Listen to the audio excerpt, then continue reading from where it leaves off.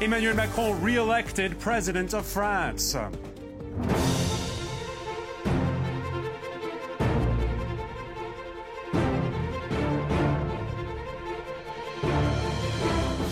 Hello and welcome to Ballot to Talk About. It's Sunday the 1st of May 2022 and joining me as always from the other side of the globe is my co-host Churn. Hello Churn, happy Labour Day.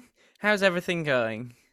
Well, good, thank you. It's the extra long Labour Day here in Singapore because you got Monday and Tuesday off. So I've hopped myself to the beach, got a really bad suntan shoulders, but nonetheless, this is an important part of our weekly routine. I'm back here to record another podcast. How about yourself? Yes, I'm doing all right. Sadly, I did not have the same beach getaway as you this weekend, but still trying to find some time to enjoy the bank holiday weekend as well. Well, comrade, we've got a lot of things to look forward to this week. So where shall we begin? Yes, so today we'll be covering the parliamentary elections in Slovenia and also finishing our discussion of the presidential election in France, where, as we know, just last weekend, Emmanuel Macron was successfully re-elected as French president. But before we get into those discussions, Churn, we're recording today on Sunday to the day, the 25th anniversary of Tony Blair's astonishing 1997 Labour election victory, where he became Prime Minister and saw the start of 13 years of Labour rule in the UK. And it saw a record result for the Labour Party, winning a landslide victory of 418 seats out of 659. And it ended an 18-year successive rule of the Conservative Party, ousting outgoing Prime Minister John Major. So we thought, in the spirit of landslide victories, that we'd both come up with some landslide victories ourselves, where we think people will look back and think, I cannot believe that result happened. So, Churn, kick us off. What did you bring to the table? So I think there's two ways in which I approach this question. Firstly, it is how unlikely is this landslide victory to occur, mainly because of the state's demographics or its makeup that makes one party's dominant victory particularly surprising. And secondly, I think this is very much with the hindsight of history looking back. It is, with such parliamentary numbers, what did the party in power decide to do? So let me just answer both those questions first. I think for the first question, based on the state's demographic, what was such an unlikely landslide victory? I cannot turn to an election that we actually cover in this podcast, which is the 2021 Western Australian state election that took place last year, in which Labour Premier Mark McGowan won 53 out of the 59 seats in the Western Australian Legislative Assembly, and crucially as well, achieved the majority in the upper house, despite it being stacked and against his Labour Party and weighted more in favour in rural areas as well. It meant that in two elections, 1 in 4 Western Australians changed their vote from the Liberal Party to the Labour Party. And I just thought it was an astounding victory in a resource-rich state. And we know that centre-left social democratic parties tend to do more poorly in resource-rich states. In fact, in federal elections, for example, the Labour Party only has 5 out of the 15 seats there. But yet at the state government level, it is an absolute dominant victory that will cement Mark McGowan's continuing run of 5 years so far as Labour Premier. So he did this with 60% of the primary vote, which is unheard of in a modern world for any party to get over 50% and 70% of the two-party preferred. And the Liberal Party was not relegated to third place with its leader losing its seat. So I think all those factors makes that first criteria particularly interesting to me. If we look at the second criteria in terms of the policy changes that one has been able to bring about, because often with landslide victories, the irony is that despite winning a big mandate, you are conscious of the fact that you have a lot of MPs representing areas that don't naturally vote for the party and are therefore more cautious in policy terms.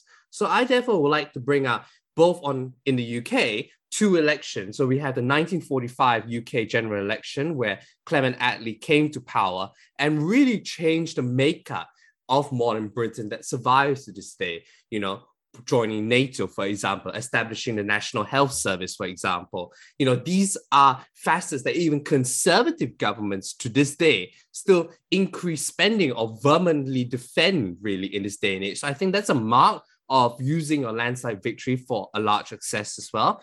And I think the same criteria could be applied to the 1983 general election, where Margaret Thatcher won her second election victory. It brought in a wave of privatizations into Britain, and that has largely been accepted even by the modern UK Labour Party itself. And it really was foretelling that it brought the Labour Party from one which was very much anchored then in the left wing to then where it was in 1997, where it very much shed its militant tendencies, its nuclear disarmament campaign was shed as well, and it brought the Labour Party very much closer to the centre in order to win those votes. And I think based on that criteria, that election could also be considered consequential as well.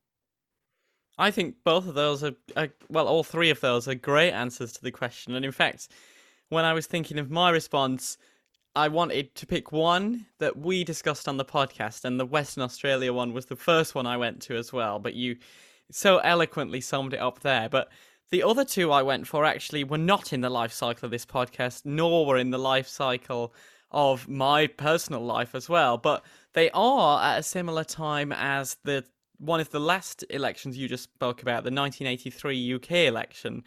And they're two elections that took place in 1984, one in the US and one north of the border in Canada as well, because I think both of those set very, if you look back in terms of a 2022 lens, just look astonishing given what's gone on in the country since. I mean, the 1984 US presidential election in particular, because Reagan won 525 electoral college votes, and his opponent, Walter Mondale, who had on his ticket Geraldine Ferraro, the first female nominee on a major ticket, only carried his home state of Minnesota and Washington, D.C., which, if we look back in the current lens, for any party to pretty much sweep the board in the United States presidential election is absolutely astonishing. And I think no one has come anywhere close since that, and I really doubt that anyone will come anywhere close in the near future again, just because of how polarised American politics has become since then. And quite often we look back, Reagan was immensely popular, especially in his first term, but if we look back even then, we look at a divided US society. So to even think of a world in which it was possible for one single party to win a majority of the vote in 49 US states, I just think is absolutely astonishing. And something similar happened north of the border in the same year as well, because in 1984 in Canada, Brian Mulroney led his Conservative Party to a victory of 211 seats out of 282. Which defeated the incumbent Liberal Prime Minister John Turner and ended a run of nearly 21 years of Liberal government, bar 1 year in the middle. And it was also the last time that any party won a plurality of the vote in every single province in Canada, and completely destroyed the Liberals' run of results in Quebec, which had prior to this been an absolute bedrock and fountain of Liberal support. And it wasn't until 2015, since that 1984 election, that the Liberal Party even won a majority of Quebec seats ever again. So it really did disrupt the flow of Canadian politics. I mean, in the context of this election, Brian Mulroney had created a grand coalition of conservative factions from across the country. So it's no surprise that the party at that time had the potential to have that reach. But I still think it's astonishing that level of majority that was achieved with 211 of 282. And it's even more remarkable that both of these elections took place in the same part of the world in the same year as well. So those are the two I went for. I think those are really good examples. I mean, to me, what I find fascinating is that with Margaret Thatcher's 1983, this was really a high watermark of centre-right politics. You had Brian Mulroney winning landslide victory in 84, Reagan in 1984, Helmut Kohl was still in power in Germany as well. And Margaret Thatcher was in the UK. Make Francois Mitterrand, I'm sure as this summer feel quite left out, one would suspect. I think the other thing that I would like to point out about these two elections, not only was it consequential in the fact that NAFTA was really conceived during this period, and I don't think it would have occurred if not for pro-free trade presidents, North and South of the 49 parallel. But both these elections were characterized by notable debate performances and one-liners that have reverberated within these countries for many years to come. So in 1984 in the US, this was after in the second debate, after there were concerns about Ronald Reagan being at that time 73 years of age, having the mental capacity to endure the grueling demands of the presidency. I'm sure, Sam, you'll be able to remember that famous remark that he said in the second debate that in a response to a question from a journalist, Reagan said that he would not make age an issue of this campaign. I am not going to exploit for political purposes my opponent's youth and inexperience. And I think it's been one of the few debate performances that has still resonated throughout time and effectively neutralized through humor that issue itself.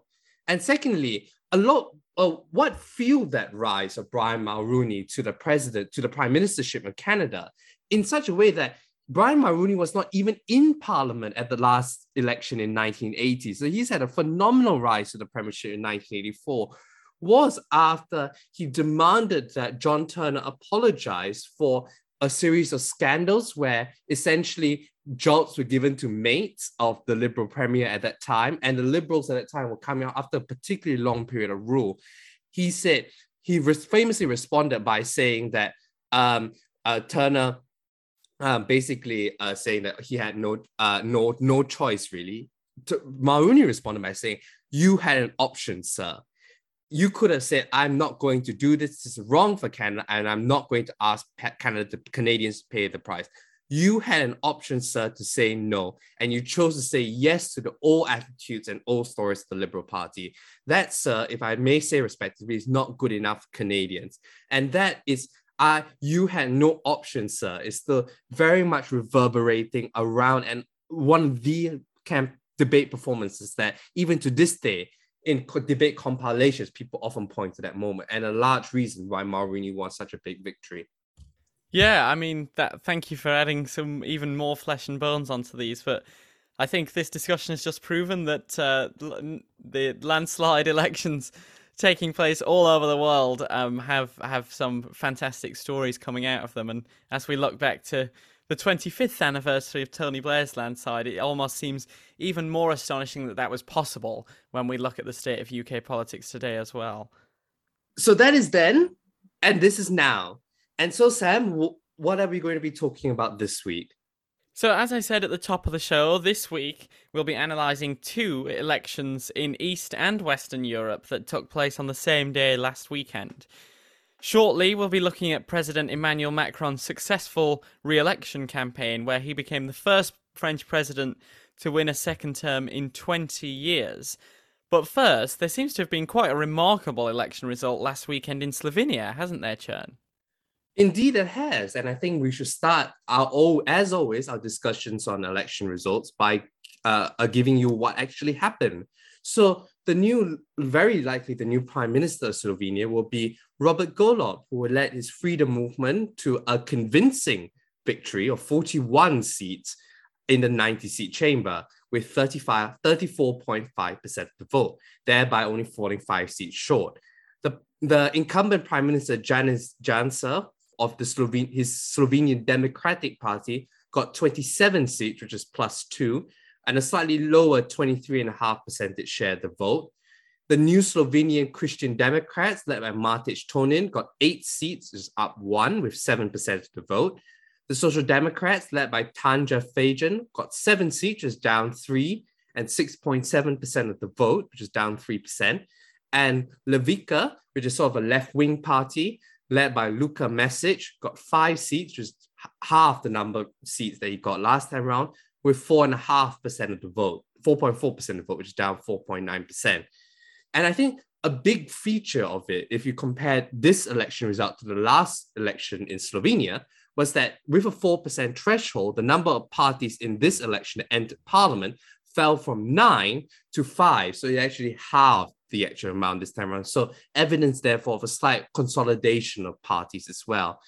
But Sam, I think a good place to start our discussion is with talking about the party that came first. Because who is Robert Golub and how did a party that was formed barely a year ago able to win such decisive mandate in the polls? Yeah, I mean, it's not just barely a year ago. In fact, this party was formed officially in 2022 in January. So it was actually less than 4 months ago that this political party was officially formed. So Robert Golub is the former co-founder of a Slovenian state-owned energy trading company. So he comes from a business background, not necessarily a strong political background, although he has been involved in politics in Slovenia under numerous political parties in his time at more local and regional Slovenian politics. But nonetheless, that doesn't undermine the fact that in this election, as you said, his party won 41 seats, which is the largest number of seats won ever by a Slovenian political party by quite a distance. So falling just 5 seats short of an overall majority, this is a phenomenal result in the history of Slovenian politics since independence as well. In terms of where I think this victory came from, I think I read an article which was talking about dubbing it the new party playbook that is followed in Slovenian politics, and also can be mapped in quite a few other newly independent Eastern European states. And in Slovenia, in both 2011 and 2014, new political parties won over a third of the vote. And in fact, 2018 saw a new political party helm the coalition government. So it's not unusual for political parties to emerge very quickly and to become very successful very quickly.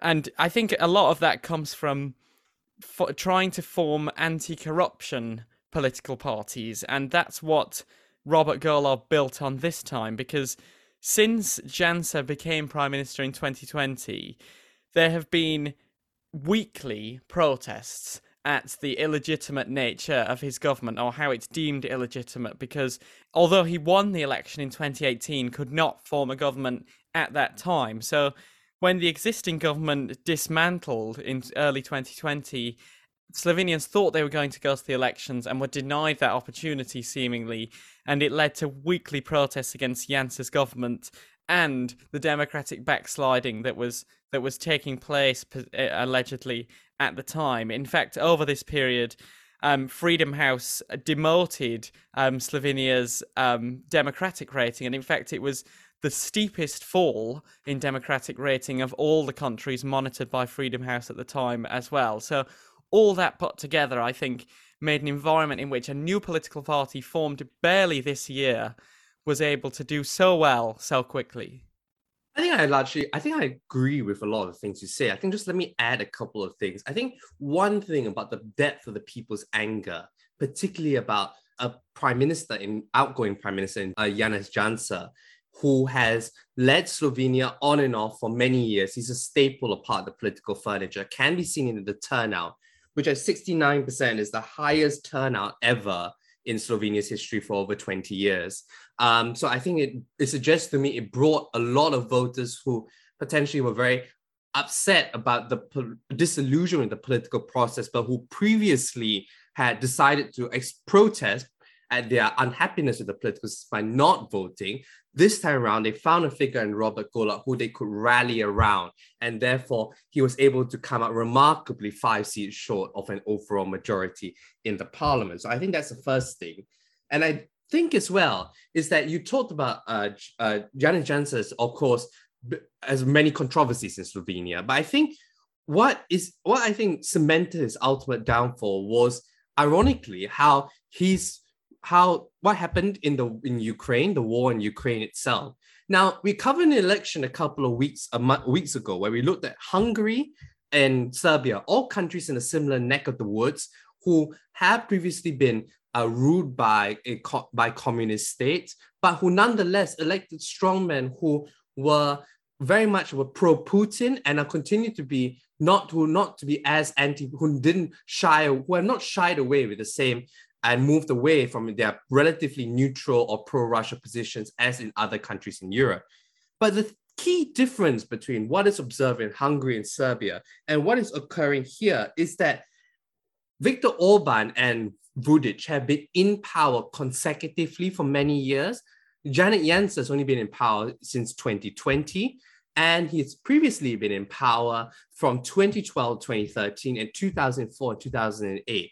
In other words, he's not had time to bed down and fundamentally reshape Slovenia's institution very much into his own image and SDS image. So very much when the whole conflict with Ukraine erupted, he wasn't able to control the state institutions and therefore change the message potentially of how he could be portrayed in the media. And therefore, in Slovenia, as a country which is bordering Italy and so many other Western European countries, he really felt the brunt of it. And I think that ultimately sunk his bid for another term. Do you agree with that analysis, Sam? Oh, absolutely, I do. And I think it also helps to explain why an anti-corruption party became so successful against Janez Janša specifically, because the reason he left office in 2013 after just 1 year back in power was over a corruption scandal involving the failure to declare assets and a misuse of government contracts as well. So using the anti-corruption argument against Janez Janša as a figure specifically worked very well because there was a track record to go on as well. So I think in addition to Janez Janša's inability to have fundamentally reshaped institutions in the way that Viktor Orban and Alexander Vučić have been able to do, he just also had that reputation of corruption that I think made an anti-corruption argument just land better. Whereas when you've had consecutive periods in power like the other two in Serbia and Hungary, those arguments don't land as well because they think, well, there has been corruption, but nothing that's ever damaged him irreparably. Whereas in this case, it did, because he was removed from power in 2013 and it took another 7 years for him to come back to the helm of Slovenian politics as well. And I don't think as well, Janez Janša's behavior as Robert Golob started to gather his political forces, I think just added fuel to the disillusionment which a lot of ordinary Slovenians felt. So, for example, when Robert Golob took over leadership of Freedom Movement, which was by then a small environmentalist party, he soon lost his actual job actually after the state decided to restructure his company. And Freedom Movement itself was soon joined by a lot of executives who had to quit because of Janez Janša himself. So I think, therefore, a lot of ordinary Slovenians have seen the playbook that Janša ran and probably got fed up because it's just the same old thing over and over again. So, and I think as well is that not only is it the past, but Robert Golob as well offered and was seen as a very charismatic figure who promised to do better things. And I think that promise of a new Slovenia, of someone who has not been in politics so far, was really appealing as well. That element, I think, of a new appeal and not being tainted can be seen by the fact, I think, as the move for change running throughout the lecture can be seen. I think if you look at the parties that failed to make it into parliament, it included lists led by former Prime Ministers Alenka Bratušek and Marjan Šarić, and who failed to make it back into parliament. And these are two lists which are named after the personalities itself, former prime ministers itself that were swept out of parliament. That suggested to me many Slovenians wanted a big broom through the place and wanted somebody with new leadership, new ideas to come through.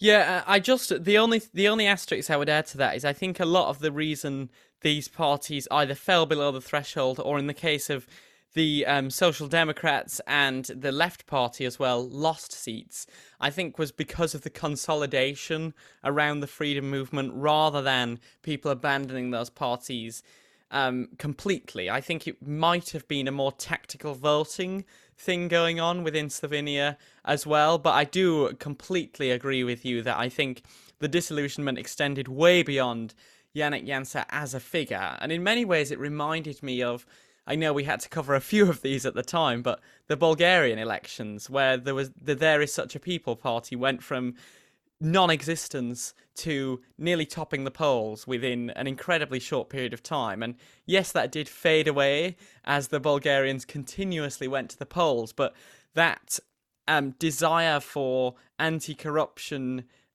figures and for political change with new parties didn't fade away and just manifested itself in different locations. But I think the sentiment was very similar. No, I mean, or We Continue the Change, which is currently leading Bulgaria, for example, it entered the November 2021 elections for the first time, and it automatically topped the polls. So it's exactly the same situation, actually.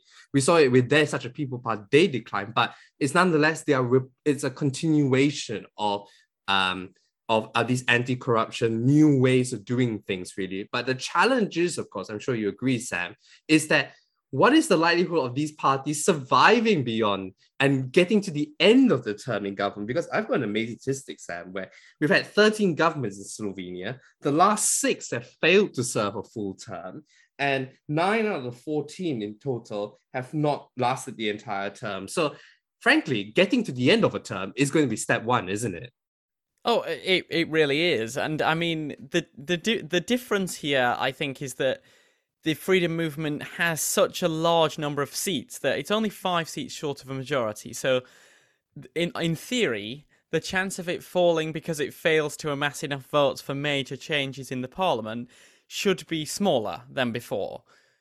However, because it's such a new party, because it was only formed in January, and because a lot of it seems to be a result of tactical voting from, yes, mostly the left of Slovenian politics, but not exclusively, and not the same kind of left-wing energy as each other, I think it's going to even have a difficulty holding its own party together, because beyond being an anti-corruption party and having environmental tendencies because of the history of Robert Golob as an individual, I don't know if it necessarily has the ideological grip to be able to sustain itself through not just any period of government, but a period of government where there's intense domestic and international pressures from the Ukrainian invasion, having to deal with that, and then as a result of that, the energy dependence of the country. And I mean, I saw someone commented saying that because of Robert Golob's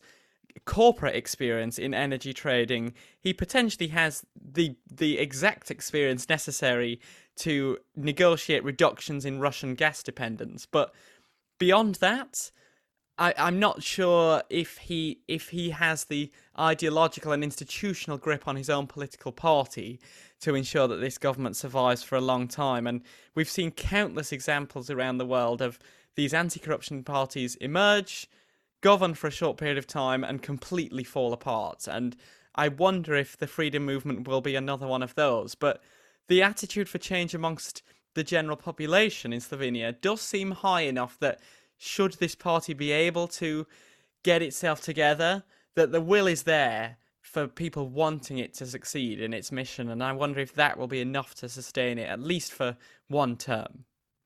Well, I mean, as they say in the classics, time will tell. I mean, we just had to look at the 2014 elections, Positive Slovenia, which entered parliament in 2011, then completely fell by the wayside, for example, during that time. So there's a very recent example within Slovenia itself of such a thing happening. On the party issue itself, I think there could be scope for cooperation between the parties, given the sense that freedom movement, for example, advocates environmentalism, the welfare state, for example, an open society, and has vowed to improve healthcare and pursue a transition to a greener economy. So it seems to be a lot of the agenda could be ones that the Social Democrats and Levica could sign up to. And we know that based on the arithmetic, that you only will need one to agree with. So I thoroughly agree with analysis there. Yeah, and I think I saw that the Social Democrats have already indicated that they'd be on board with getting in the government. Indeed, because right now, it's the chance to get rid of a populist right-wing figure in Janez Janša. So, but this is the initial stage. I think governing in the short to medium term will set it out, will be that question really of how much are the Social Democrats willing to give, and how much as this new party, new to politics itself, gets itself into government and has to make hard decisions, particularly with the cost of living crisis. What it does next will be particularly key. Yeah, I don't do this very often, but there is a quote in Hamilton which I think is perfect for this situation, where George Washington says, "Winning is easy, governing's harder." And I think that is going to be very true for Robert Golob in this instance as well. Well, Sam, if you didn't quote a Hamilton reference, and frankly, why am I talking to you still? Finally, Sam, we've just looked at two elections. We're going to talk about the next one in a minute. Are you more surprised by this election result than the France one? I think so. I think so because I think both of them are quite similar in, as we'll come on to talk about, in the scale of the victory being higher than we expected. But in the Slovenia example, this is the highest seat count ever recorded in independent Slovenia, and the party came from nowhere within 4 months to win this party. So for me, I think that's more surprising than Emmanuel Macron winning re-election against the same opponent as last time. But I'm sure in a moment we'll come to expand on that a bit further. But what about you, Chern? No, I totally agree. I think that this is actually the more pleasant surprise, to be honest. And I think, sadly for it, a lot of the coverage got lost in the French election that took place on exactly the same day. I think in the contours of Eastern Europe, it reveals the heterogeneity of the countries. We have some countries moving towards authoritarianism, very much democratic backsliding, Hungary and Serbia. But for those who believe in democracy, who believe in liberalism, we have still shoots of green shoots that we need to nurture in places like Slovenia, the Czech Republic as well. So I think, to me, this is showing that this region, monotonous as it was coming out of the Soviet Union period, is now showing a range of political opinion that is becoming very fascinating indeed.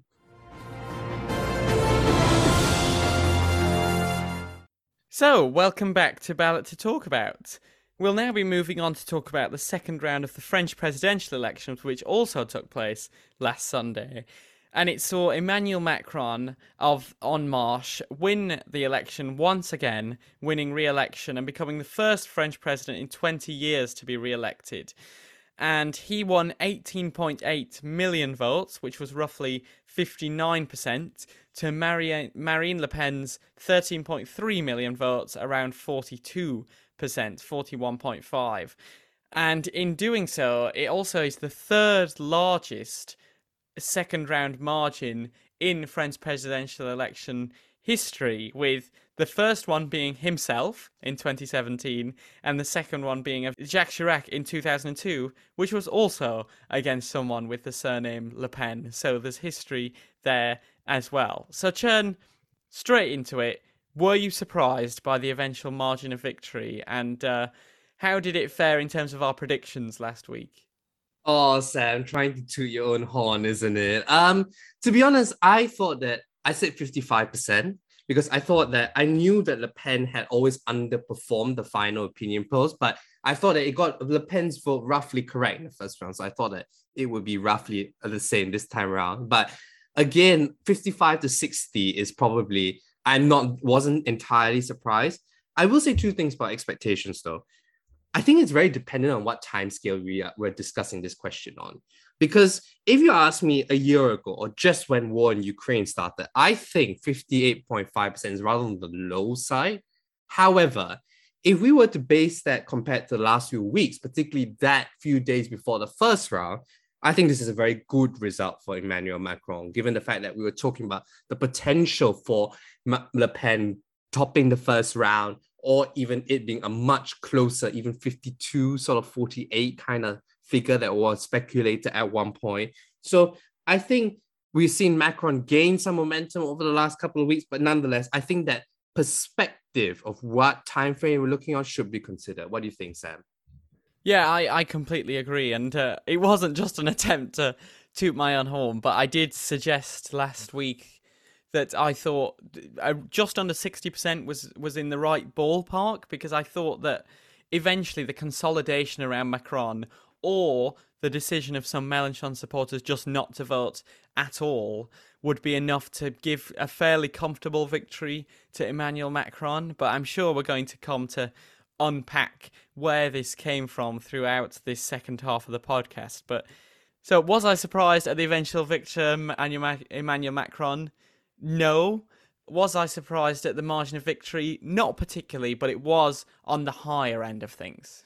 let's put it this way. I think the shock at this result is orders of magnitude less than the Slovenia result when I saw those results when they came through. Let's put it. And do you agree with that, Sam? Yeah, 100%, 100%.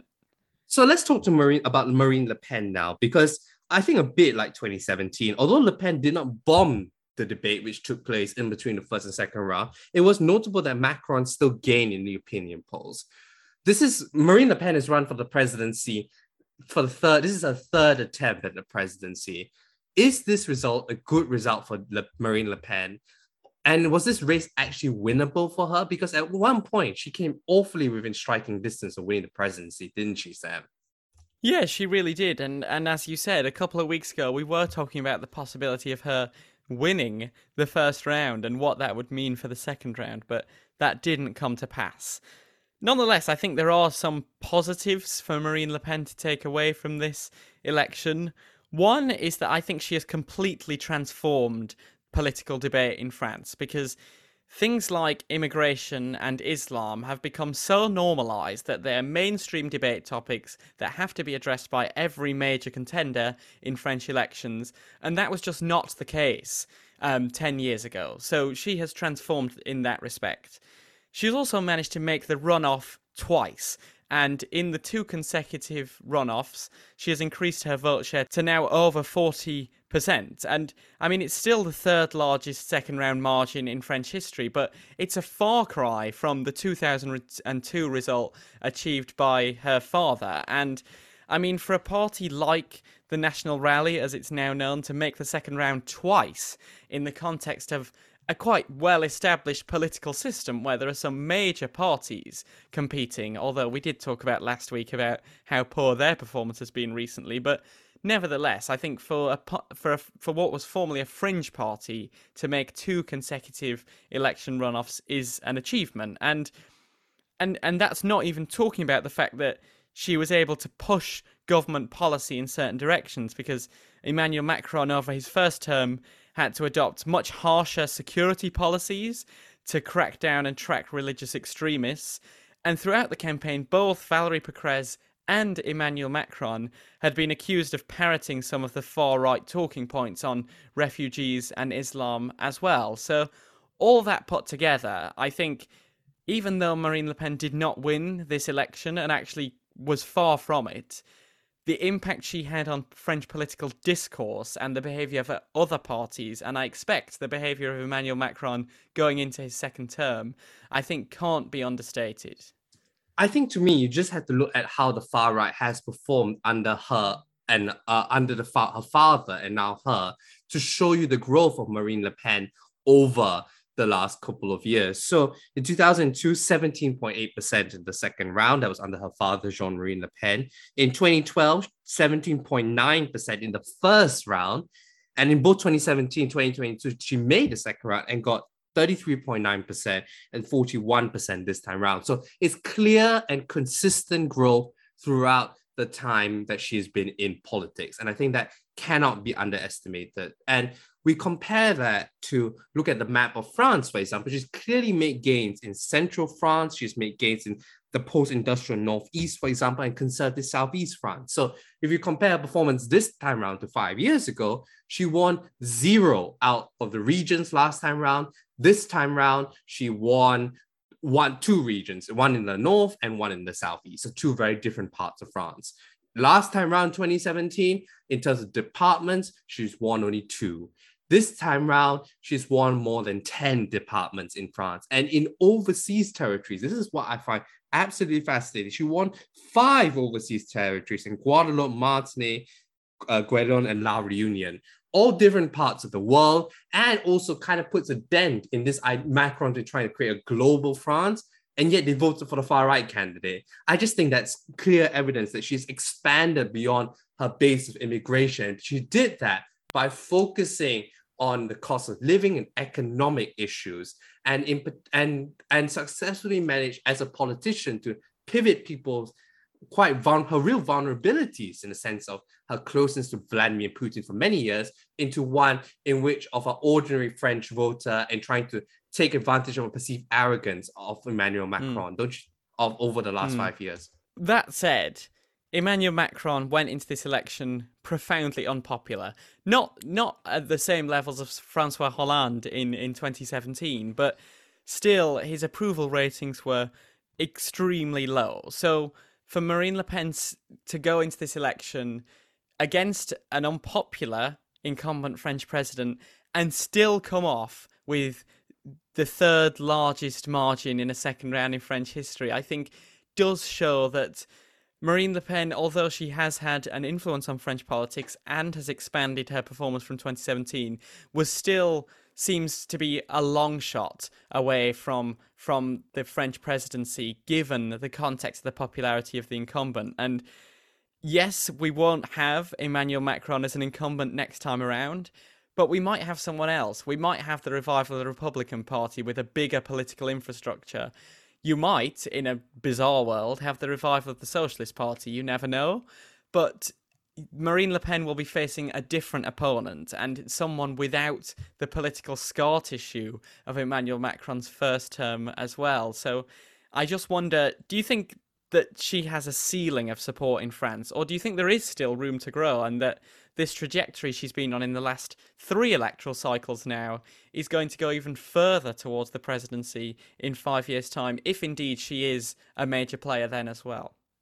I think an interesting thought experiment, Sam, is that if you recall in the first round, Jean-Luc Mélenchon came within 1 or 2 percentage points of beating Marine Le Pen into the second round.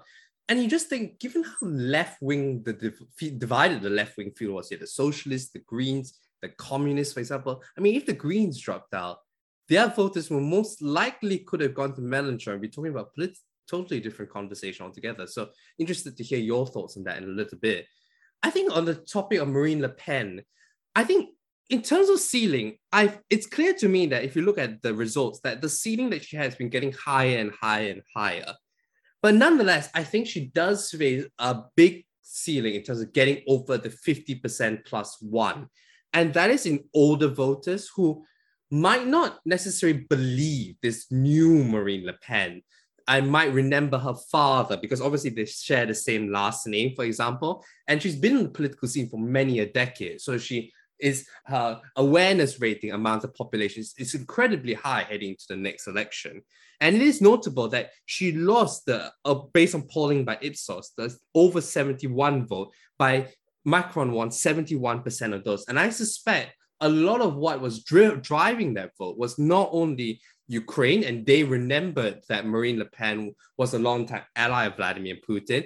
And secondly, as well, I think the Le Pen image and her father, the vibrant politics of her father, plays very badly with this group. What do you think, Sam? I found an Ipsos poll, which was conducted just after the first round, where it broke down by age what the most important issue was for voters in this election. And yes, as you said, over 70% of over 65s voted for Emmanuel Macron, compared to 53% of people between the ages of 25 and 49 voting for Macron. So it was much tighter there. But you see it in the issues because 3% of over 70s said that unemployment was their main issue, compared to 10% of people between the age of 35 and 49.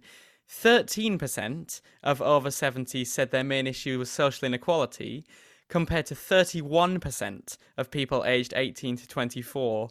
And then the one I find the most startling is 9% of people aged 18 to 24 said the war on Ukraine was the main issue, compared to 23% of over 65s.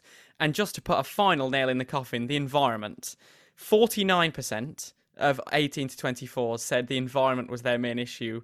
20% of over 65 said that. So these age groups have completely different priorities in this election, and therefore it's no surprise to me that the margins of the two candidates are so starkly different in age groups. And the question you have to ask really is, does this bode well for the future of the centre of French politics? Because if you have this entire chunk of the middle of the French population who are pretty much 50-50 on the choice between Macron and Le Pen, if that age group moves up the scale and those percentages don't really change, we have a much tighter election on our hands in 5 years' time than this time around. Obviously, priorities change and age groups don't move uniformly like that in elections, but clearly these two generations of France have very different priorities and have very different political leanings to the other.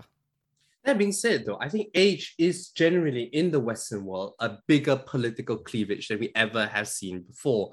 We have the way in which pensioners, their priorities are very different from what the younger generation want. And the challenges, of course, is that for any center-left parties that whose message appeals to younger voters is that younger people do not vote. We know this over and over again. But older people do very much when there is no compulsory voting.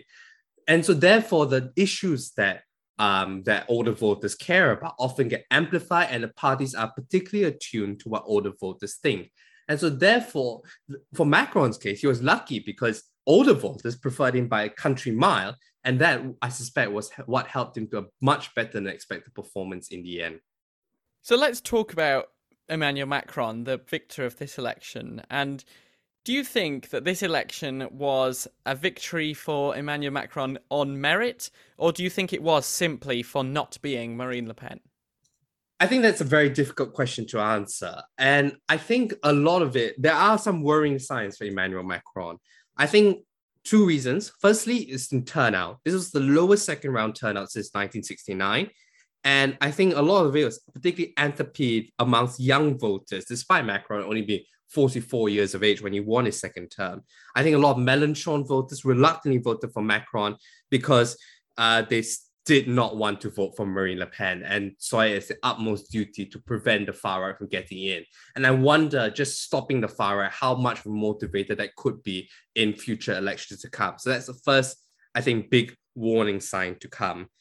And the secondly, I think Marine Le Pen has still a lot more to be made, particularly amongst the economic credibility, amongst that crucial segment of the population. And I think unless that she's able to get over that and get over people's fears for electing a far-right candidate in general, I think there will always be a ceiling for her. So I have to admit that I'm tending more on the favor that this was more of a vote against Le Pen rather than pro-Macron. Although Macron did acknowledge some of the political reality and did try to adjust from that, as what we saw over the last 2 weeks.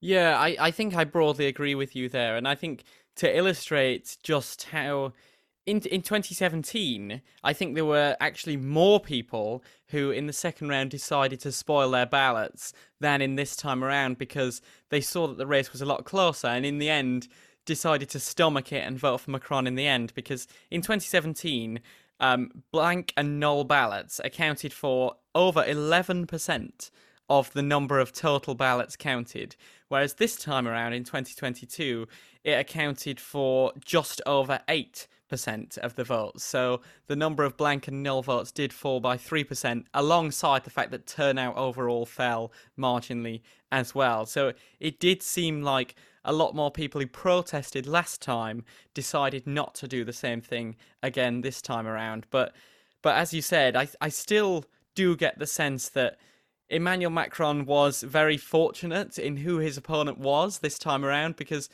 the endorsements of Macron came from right across the political spectrum, up from Valérie Pécresse, the Republican candidate, endorsing him, all the way down to Mélenchon, not explicitly endorsing him, but choosing actively not to endorse Marine Le Pen as well. So you had the entire political spectrum on his side. And had he eventually gone on to face someone like Valérie Pécresse instead, I just wonder if his performance would have been anywhere near the performance he had this time around, because there, in that world, you had two what I call palatable candidates for the majority of the French population. Not someone who's a populist who has very divisive opinions, but two reasonable candidates for president going up against each other. One is the incumbent with a terrible approval rating, and one is a fresh face. And this time around, you didn't have that. It was a rerun of 2017. It was a rerun of a contest between the centre, Marine Le Pen, versus everyone else. And I just think in that context, yes, Macron might have been a very good candidate for president in this election, but I think a lot of his vote did come from people who just could not stand to see someone like Marine Le Pen in the Élysée Palace. I totally agree with your analysis there. And I think part of the fact is that she needs to do better in urban areas. I think she's shown quite a lot of strength. I just checked. She won 21 departments and she won 2 last time around. So it's a huge increase. More than 10 was actually an understatement as well, showing she's really gained a foothold in rural France.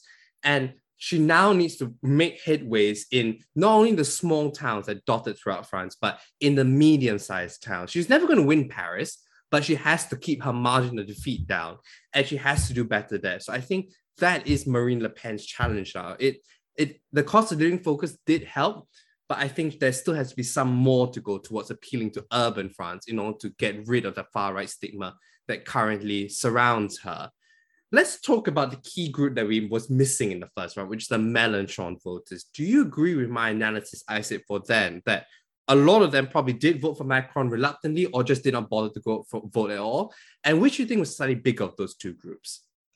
My expectation would be that the majority of those nearly just over 3 million blank and null ballots were people who chose to vote for Mélenchon in the first round, would be my expectation. I mean, if you add up the people who didn't vote between the first and second rounds, the people who left their ballot blank and the people who invalidated their ballot, it comes to about 6 million people. And it was unlikely that all of them are going to have voted Mélenchon, but my expectation would be that most of those people who actively chose to turn out and spoil their ballot were people who voted Mélenchon in the first round. But I do agree with your analysis that I think a majority of Mélenchon voters who chose to cast a vote went for Macron, because if you add up from the first round, although it's not a like-for-like transfer, but I think it's the best we've got, is that if you add up the number of people who endorsed Macron from the first round, that accounts for around 45% of the vote, and Mélenchon got 22% of the vote. So if you say that maybe half of the Mélenchon voters chose to come out this time, it looks like pretty much all of them went to Emmanuel Macron, and a very slim amount went to Marine Le Pen, because Marine Le Pen's vote number did go up significantly, but a lot of the Zemmour voters would have gone there. A lot of the Dupont-Aignan voters would have gone there. Whereas if you look at the Macron vote, he got pretty much everybody else, and then most of Mélenchon. I think makes the most mathematical sense to me. I don't know if you agree, Chern. Yeah, I think that makes most mathematical sense. But like I said, the enthusiasm for Macron, I think, will be severely tested in a big electoral event that's due to come out in France in the next month or so, which is the French parliamentary elections. Because I saw a poll that 66% of French voters do not want Macron to actually win the parliamentary elections, which means we're back in this cohabitation kind of weird period where having an en marche president and potentially a prime minister of a different party. It was very telling to me that Jean-Luc Mélenchon came out on the night of the second round and openly said he was trying to be prime minister of France. He knew that most of his voters will vote for Macron. He knew the leverage he's going to have, and he's trying to exploit that over the next month or so. Nonetheless, though, particularly for the left, though, the problem and the key that they need to do over the next month in the parliamentary elections is they need to coordinate together, because to get to the second round of these French parliamentary elections and to win constituencies, you're going to need 15% of the eligible vote. And given how divided the left field was, and that's why I thought this fun thought experiment, if one of the left-wing candidates dropped out and endorsed Mélenchon in the first round, how that would change the conversation. I can see exactly the same scenario appearing in the parliamentary elections. Do you agree so, Sam? Oh, absolutely. And I think this is even more important for Marine Le Pen as well, because the statistics you were citing earlier of winning 21 departments in France. In the presidential election, in order to win, you need a majority across the whole of France. To win a significant number of seats in the Legislative Assembly, you need to win majorities in constituencies. And I think whilst Marine Le Pen is not capable as a movement of winning a majority nationally, her party is clearly capable of winning a majority on a more regional and local level. And she didn't get many seats at all in 2017, and in the same election, in the presidential election, she didn't win a single region.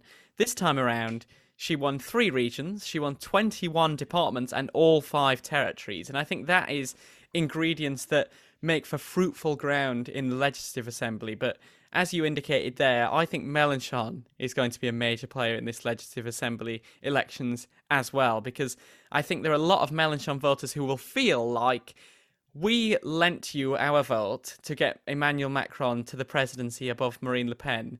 And in return, why not you then swing back to us and make the Legislative Assembly more left-leaning than the presidency, and then we'll have a progressive government on the whole to try and combat Marine Le Pen. Because I think a lot of Mélenchon voters will genuinely believe that in order to stop Le Pen in some departments of France, Mélenchon's party is the way to go, rather than Macron's, which is tainted by his first term, and also the image of the party being not Le Pen, rather than enthusiastic, whereas the Mélenchon voters are very enthusiastic for their candidate and very enthusiastic for their party.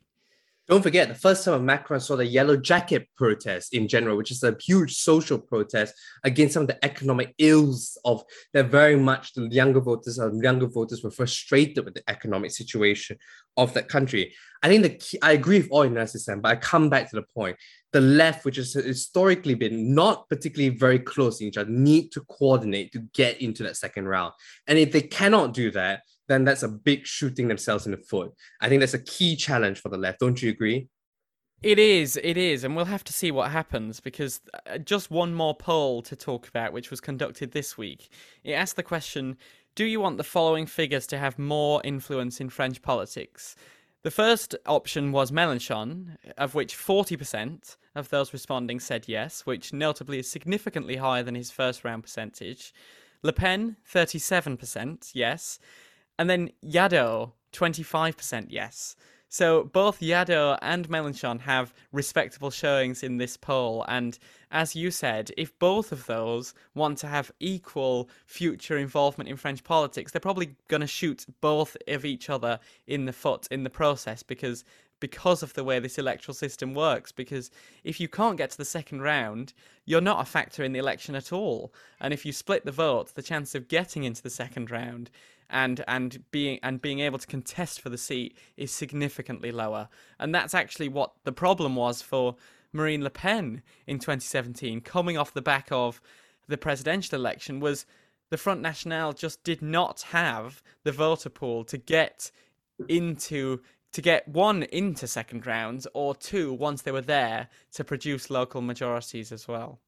And that's ignoring the fact that Emmanuel Macron, between now and in June, can do something to signal that he's aware of left-wing voters and their concerns. And to me, that is in the choice of who is going to be the next prime minister of France over this next 1 month or so.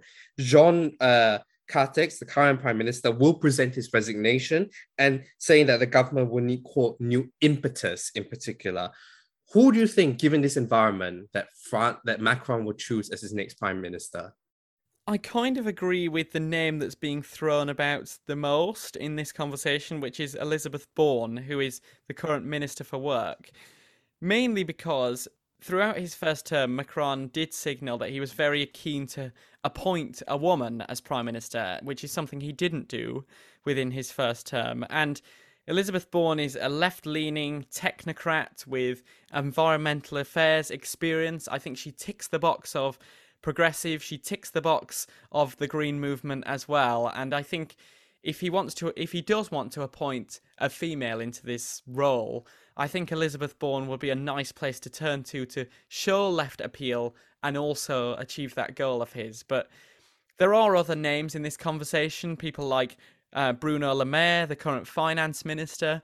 But I do think Elizabeth Bourne ticks the most boxes for me. But when all of these names were put to the government were very coy on it and saying that, no, you're not on the right track at all. And 2017, if it proves anything, is that Macron can pick his prime minister from completely outside of the box. So potentially that will happen again. But I think if you're looking for established names with quite proven credentials that make a very clear statement of what you want your government to be portrayed as, then I think Elizabeth Bourne would be a good choice. What do you think, Chern? Yeah, I mean, to me, I see it as a head versus heart scenario. The head choice and the logical choice being Elizabeth Bourne. She was an environment minister, she was transport minister, and as you said, labor minister currently. So she's had a wealth of government experience and can appeal to the left very much. Nonetheless, though, I think his heart is saying, is pointing to another woman who I know he's close with because he nominated her for one of the biggest jobs in the European Union. I wonder if Christine Lagarde could be in this conversation as well. I've seen some reports she's refused to say no to it, but I think that could be very interesting as well. But I just think, given the need to, do you think she would left, accept the position? don't forget she's been in government before. She was a finance minister under Francois Fillon under the centre right. He has clearly picked prime ministers of the centre right. I think his heart's with Christine Lagarde, but I think the necessity of winning the next. It could be a demotion. Who knows? But we've seen stranger things in politics recently. This is true. And you say he's picked candidates out of left field. I feel the next prime minister will be a woman, but I therefore pick the choice between his heart, which is Christine Lagarde. He's picked centre-right prime ministers. He probably does belong a lot of the pro-business element to it. And nonetheless, but I think the necessity of winning a stable legislative majority means he probably will go for Elizabeth Bourne. So quite a fascinating choice indeed, isn't it, Sam, to look ahead to? Oh, absolutely. And I think this French presidential election has been very engaging for many reasons, because there were so many false starts. Who'd have thought even a couple of months ago that Le Pen would get close to Macron in the first round as well? But I think the legislative elections are even more interesting because big players come back onto the scene, and the threshold for winning seats is much lower than the threshold of winning the presidency. And I think this legislature could either be yet another whitewash for En Marche, but it could also be a complete mess, to be honest, of big blocks of the far left, of the far right, and of En Marche. And I think the margins between those two results are really fine, and it will be fascinating to see which way some of these seats go in June. Well, I'm really excited for the parliamentary election. I don't know about you, Sam, and we just have a wee bit more time to wait. So it seems like, although the hard bit for Emmanuel Macron, the easy bit, it very much seems for Emmanuel Macron, is over, which is winning a second term. There's a lot more challenges lie ahead, isn't it? There is, but for now, that is it for the latest episode of Ballot to Talk About.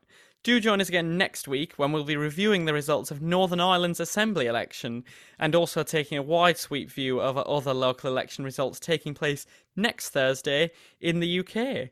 And as always, we'll be bringing you up to date on the world of politics and elections around the globe. You can follow us on Twitter, Instagram and Facebook at @ballot_talk. And please do leave us a rating or review or simply tell your friends about us. My name is Sam, and until next time, we'll speak to you soon.